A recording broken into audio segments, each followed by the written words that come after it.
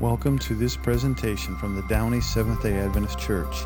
We are located in the greater Los Angeles area at 9820 Lakewood Boulevard in Downey, California. We would love to have you worship with us any Saturday you are in our area.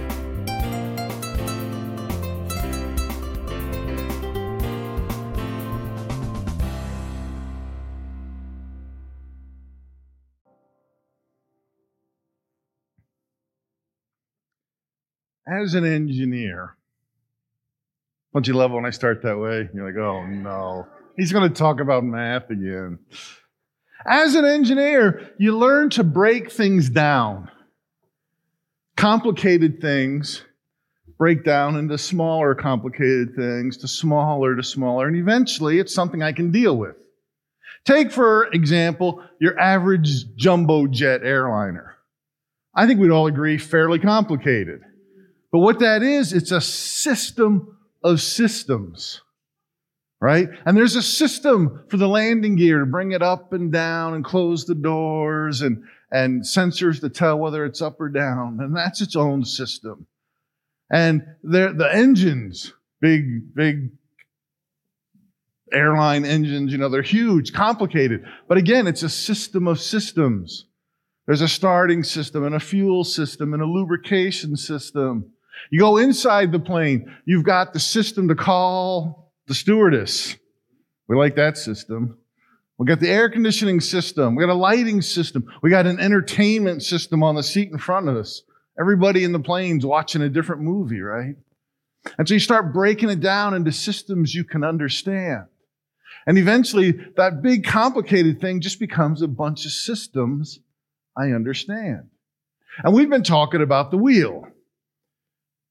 Granted, a little simpler than your average jumbo jet, but it's a system of systems, right? And we talked about the hub, that's the center, and it's got an axle and some points to connect it to the bicycle frame. And it's got some bearings to help it turn. And in our metaphor, that's represented Christ and this church body. It keeps us centralized, keeps us going, helps us to turn and make progress.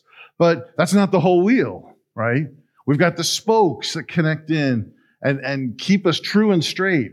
I don't know, have you ever ridden a bike where the spokes are out of true and the wheel wobbles, right? It's kind of hard to ride the bike when the whole thing's wobbling down the street, right? Those spokes keep us straight and true.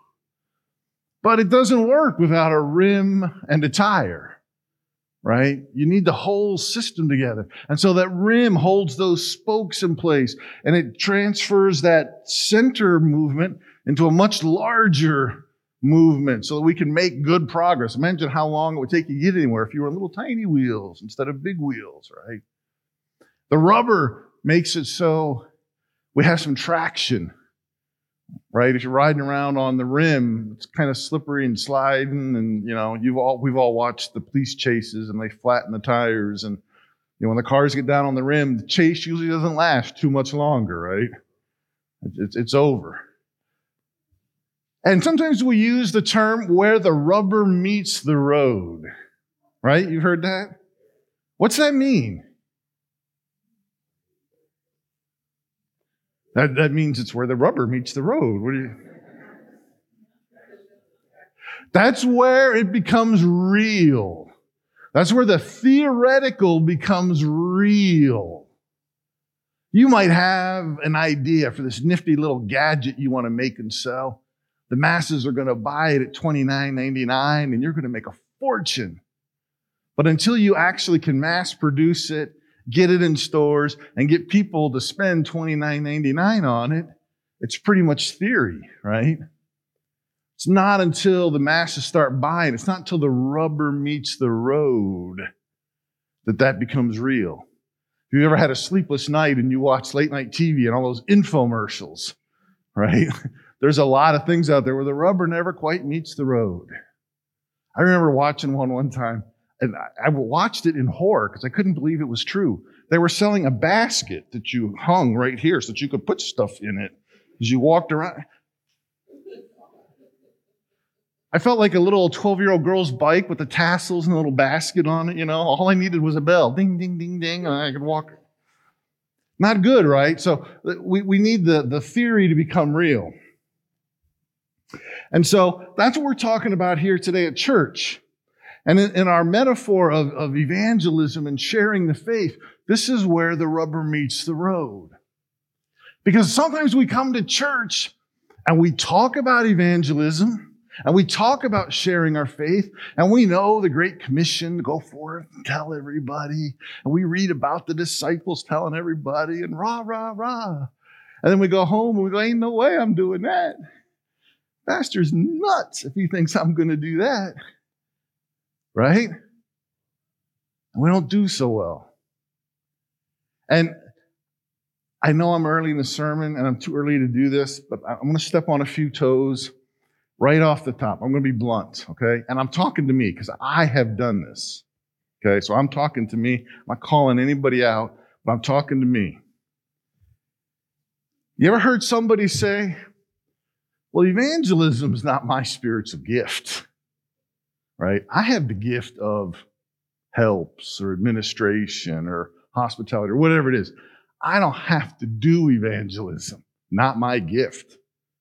Pastor's job, he's the evangelist.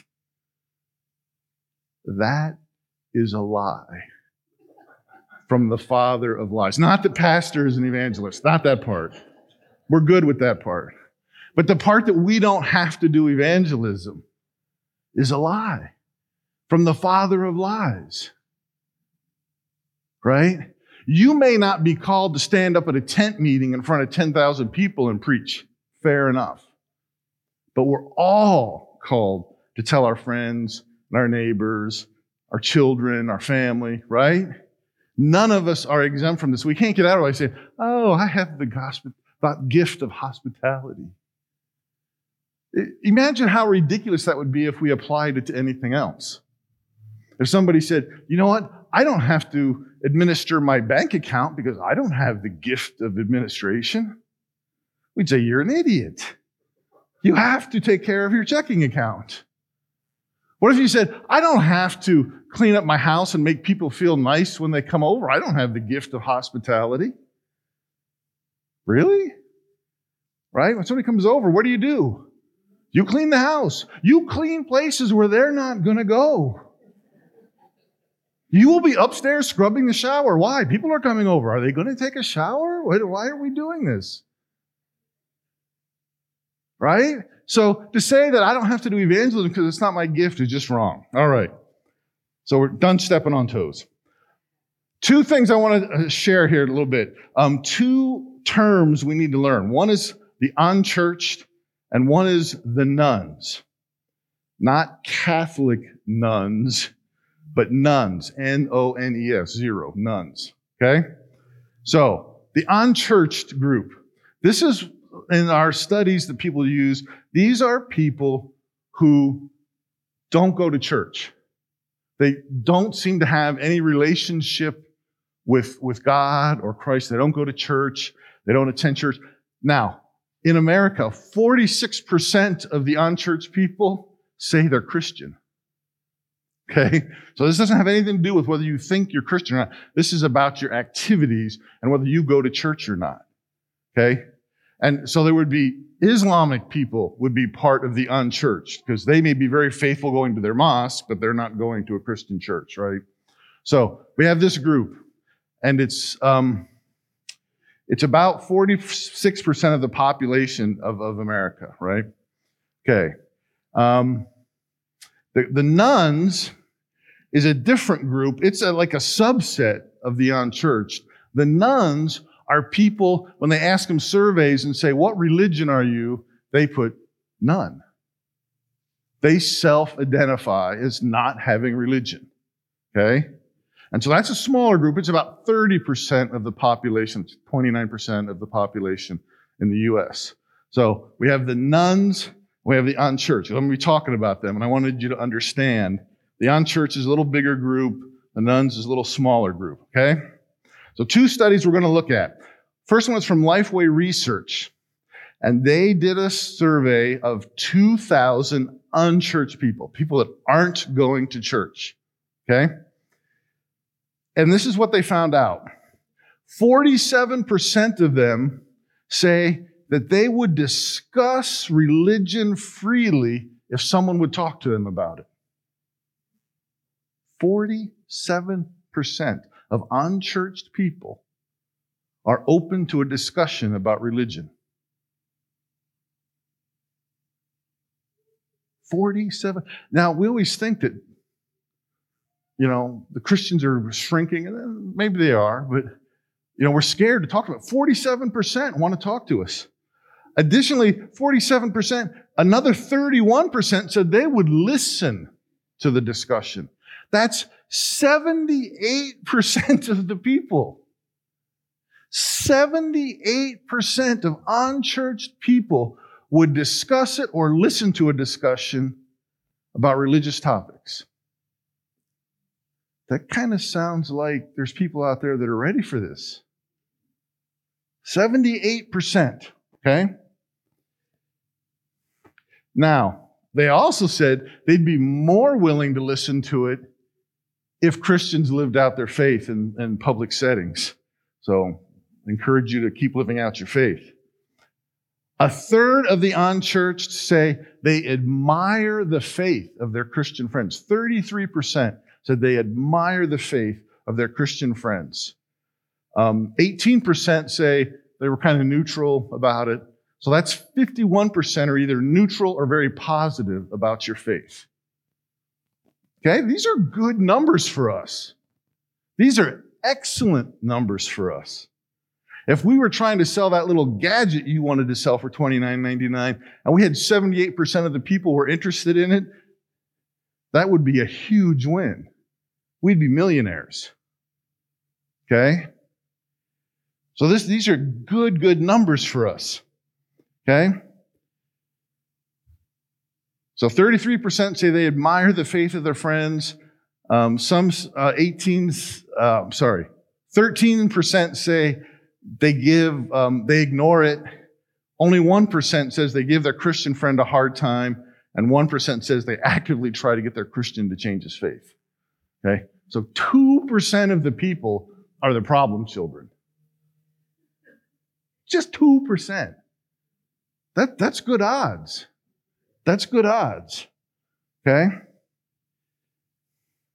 So, we could easily say that most of the unchurched folks are willing to talk about faith to their Christian friends. But here's the sad part. 29% say, only 29% say that somebody has actually shared faith with them. Only 30%. That means 60% have never had anybody share their faith with them. About the same amount say, 33% say that somebody's told them the benefits of being in a local church or the benefits of being a Christian. 4 in 10 of the unchurched say they've never had a Christian explain any of these things to them. 40% of the people have never had a Christian tell them the benefits of being a Christian. Now, we're all about evangelism and we give money to places that go out and build radio stations so that people living in the way out beyond the beyond, right, can hear the news. And that's good. But chances are, if you look at the person that lives on the right side of you, the left side of you, and across the street, the two of them have never had anybody tell them about the benefits of being a Christian. We don't have to go to Timbuk3 to find people that don't know about being a Christian. They live right next door. They live right next door. Another study from Pew Research Center was talking about Christians. I know that's got some small words. Don't worry about the words. Can you see the red line and the grayish line at the bottom? All right, so starting on the left side, 2007 to 2021, okay? So at the top on the red, you see 78% of Christians identified, 78% of the population identified as Christians. 78%. By 2021, it was down to 63%. Okay? So we lost that many people that identify as Christians from 2007 to 2021. That bluish grayish line is the nuns. That started out in 2007, 16% said they had no religion. Now 29% say they have no religion. So if they just keep going the same way, what's going to happen, right? Those lines are going to cross eventually. Okay? So we've got an opportunity to make a difference here, right? To change things up a little bit, all right? And so we find ourselves living in a society where the number of Christians are dwindling, the number of nuns are growing, and yet the majority of those nuns are willing to have a discussion about religious issues, but only 1/3 of Christians ever share their faith. We're not doing a good job. We're not doing a good job as Christians. Okay? So it's not a place we want to be. So let's look and see what the Bible says about this. Open your Bibles with me to the book of Acts. We're going to look at two different passages, both in the book of Acts this morning. Acts chapter 5, verses 17 to 21. We could look at any one of about 100 verses about this, but we've chosen these two for this morning. And if you've been around church at all, you probably are familiar with both of these stories.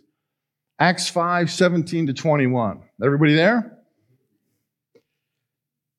It says, "Then the high priest and all his associates, who were members of the party of the Sadducees, were filled with jealousy. They arrested the apostles and put them in the public jail. But during the night, the angel of the Lord opened the doors of the jail and brought them out. 'Go stand in the temple courts,' he said, 'and tell the people all about this new life.' At daybreak, they entered the temple courts as they had been told and began to teach the people." Okay. Now, if we read more about this story above and beyond, there's a whole lot going on, right? The disciples are talking about Jesus. They've got Jerusalem in an uproar. People are starting to follow these disciples. And the priests are filled with what? Jealousy. Why? Because the people are supposed to listen to us, not those stupid fishermen. I'm the one with the degree. I got my MDiv from Andrews. They're supposed to be listening to me. I don't have an MDiv from Andrews, by the way.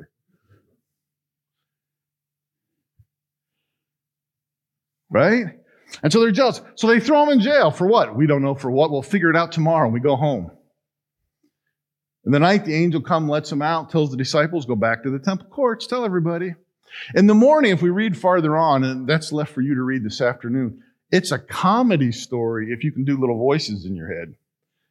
Because the Sadducees come back in and they're all worked up. They're like, get those disciples in here. And they send the guards to go get them. And the guards go to talk to the guards at the jail. But the disciples aren't in there. They unlock the door and open up like, they were in here. Well, you let them out. We didn't let them out. We were here all night. It's like a Laurel and Hardy sketch, right? And they have to go back and tell the priest that the disciples aren't in there, and everybody's mad, and they're arguing and blaming each other, and there's fighting going on. And then somebody shows up and says, you know those guys you're looking for? They're in the temple. Priests have a fit. Send the guards to go get them out of the temple. The guards are now afraid because they don't know what's going on, and they don't want to be on the wrong side of whatever's going on. But they've got a job to do. So they go to the disciples. They don't grab them and take them back to the priest. They go to them and say, can you please come with us? We'd really appreciate it if you'd accompany us back to go see the priest. Because they were scared about the people, about what was going on. They knew those people were locked up and somebody let them out. It wasn't them. Okay? So there's a whole lot going on here. But the part I really want to focus on is that sentence that the angel says. Go stand in the temple courts and tell all the people about this new life. Now, if you're standing in the temple courts, who are you talking to? Jews, right? What do we know about the Jews? at this time? They were very proud to be Jews, right? Their whole identity is in being Jewish. They can trace their lineage back through their tribe, back to Father Abraham, right?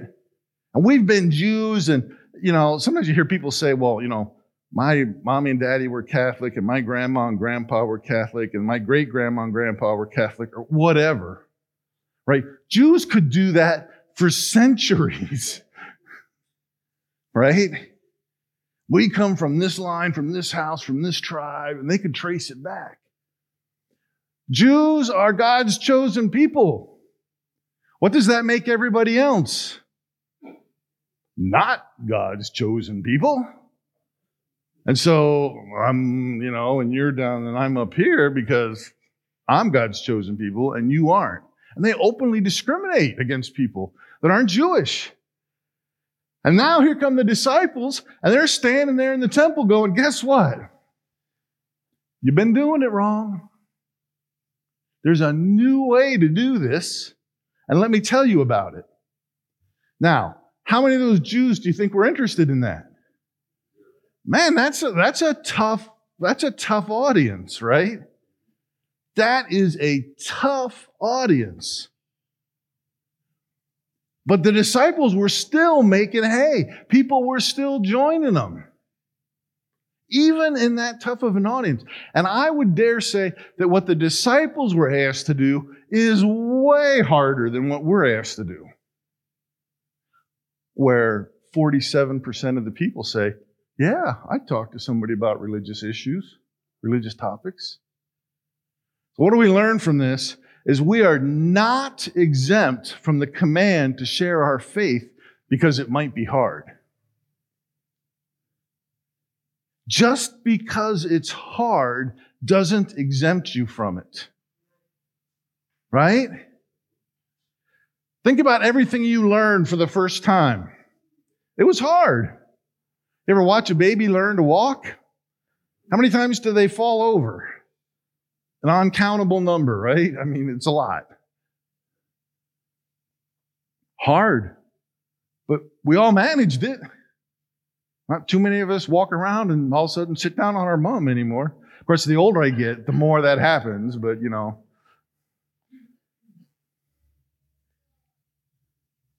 When you were learning to drive the car, some of us had to learn to drive in a stick shift. That's pretty hard. Some of us that are old remember that part of your driver's license, you had to be able to parallel park the car.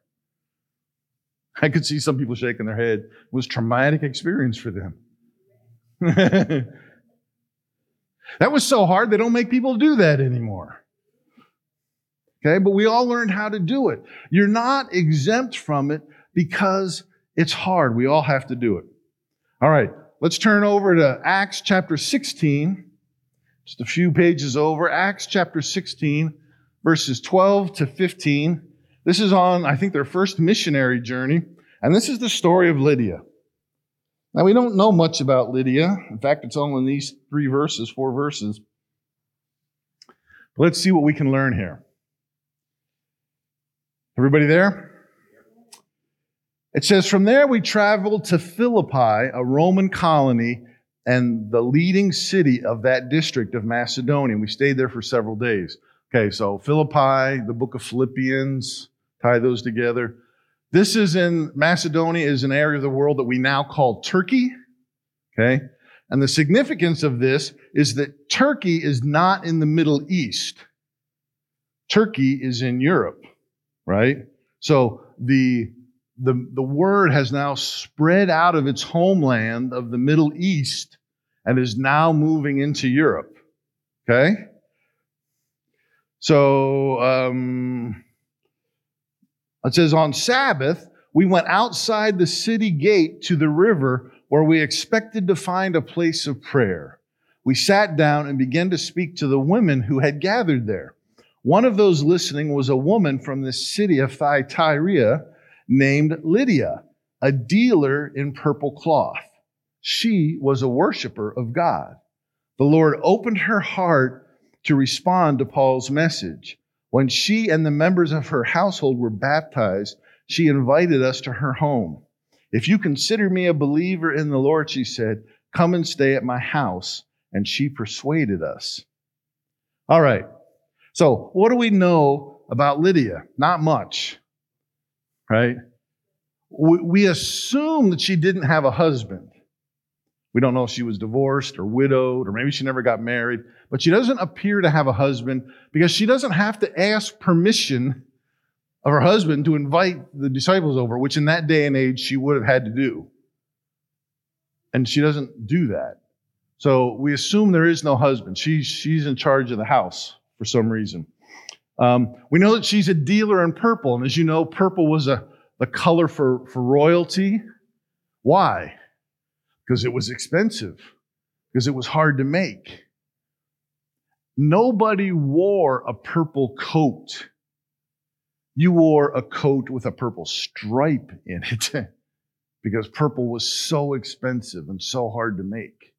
And in fact, the way they made it was they collected these little tiny sea snails and they boiled them and got purple. I don't know how the purple can, when you boil them, they die and turn purple. I don't know, whatever. But that's how they get the purple. And in fact, if you go to this region of the world, in some areas, you can still find the mounds of these shells left over from where they were making purple. It was time consuming. It was expensive. It was hard to do. And so Lydia, as a dealer in purple, what kind of clientele is she dealing with?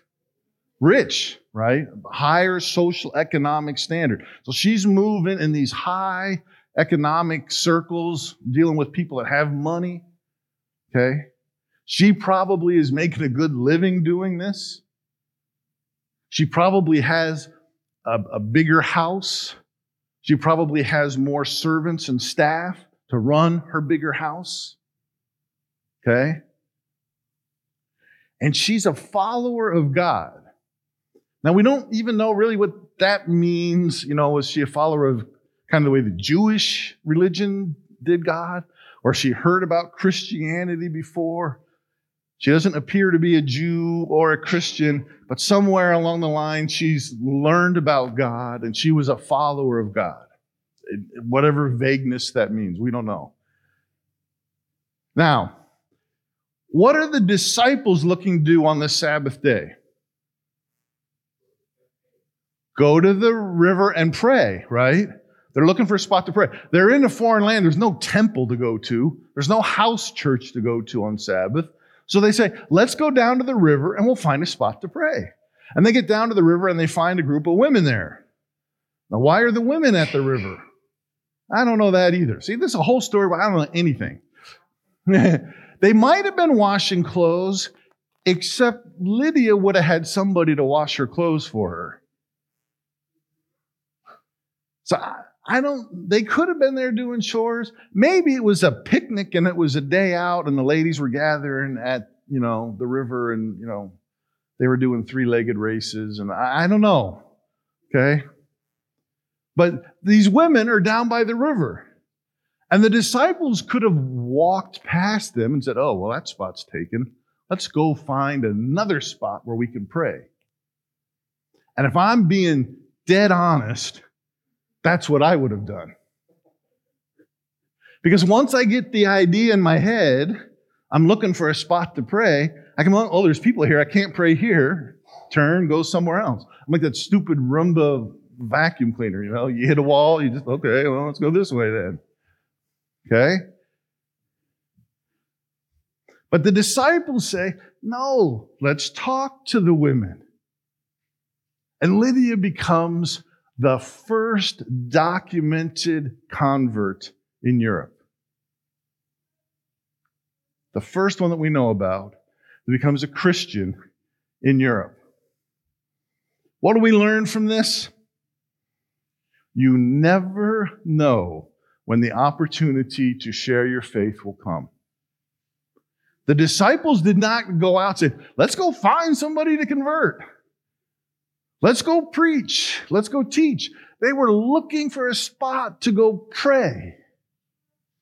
But God said, I got this lady Lydia. She's ready. Go talk to her. And the meeting is arranged, and it happens. Okay? And so we have to be ready at all times. We know that Jesus tells us in Matthew 9 that the harvest is plentiful, but the laborers are few.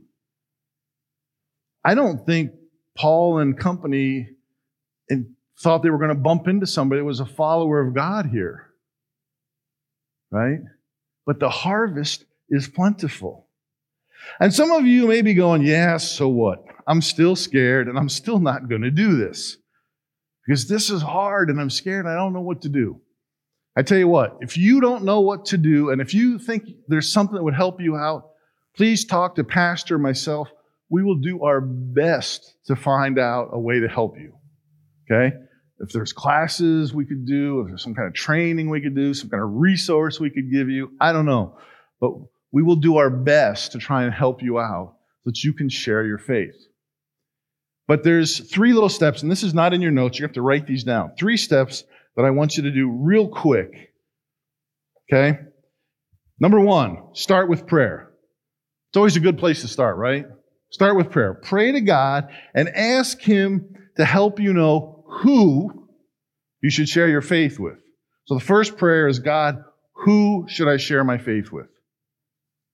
Second step, pray again and ask God to give you the courage and to know what to say. So the first prayer is, God, who? Second prayer is, God, give me courage, and what do I say? Third step, guess. Pray again. And this time, ask God to let you know when is a good time. We already know the why we should be doing this. We know why. So ask God to help you with the who, what, and the when. God, who do I talk to? God, what do I say? God, when is the right time to say it? And if you pray that prayer, you're going to be like the disciples that are out looking for a place to pray, and you're going to find somebody that says, I'm looking to talk about God. And there's going to be opportunities available for you. So our reflection. Have you been following Jesus' command to share your faith? If you have, glory, hallelujah, praise God, keep doing it. If maybe this is a weak point, this is an opportunity for us to grow a little bit. I'm really excited about our series that starts next month, or next week is next month. To love your neighborhood. Okay? Not just love your neighbor, but love the whole neighborhood. How are we going to love our neighbors? What are we going to do? How are we going to share our faith? How can we show love to our neighbors? Be a good one. What's our challenge? Start with prayer, end with prayer, and sandwich a little prayer in the middle. Okay? Who, what, when. Easy. You can do it. God has faith in you. I have faith in you. Pastor has faith in you. This is something we can do. Amen? Let's pray. Heavenly Father, thank you so much for these stories that we have that show us the way that we can make a difference. Lord, we may be scared. We may be very challenged by this. This is way outside our comfort zone, Lord. But just because it's hard doesn't mean we shouldn't be doing it. So, Lord, help us to find the opportunities to share our faith. We ask that you be with us to show us who we should be talking to. Help us know what to say, and help us know when is a good time to share our faith. Lord, be with us this upcoming week. Bring us all back again. In Jesus' name, amen.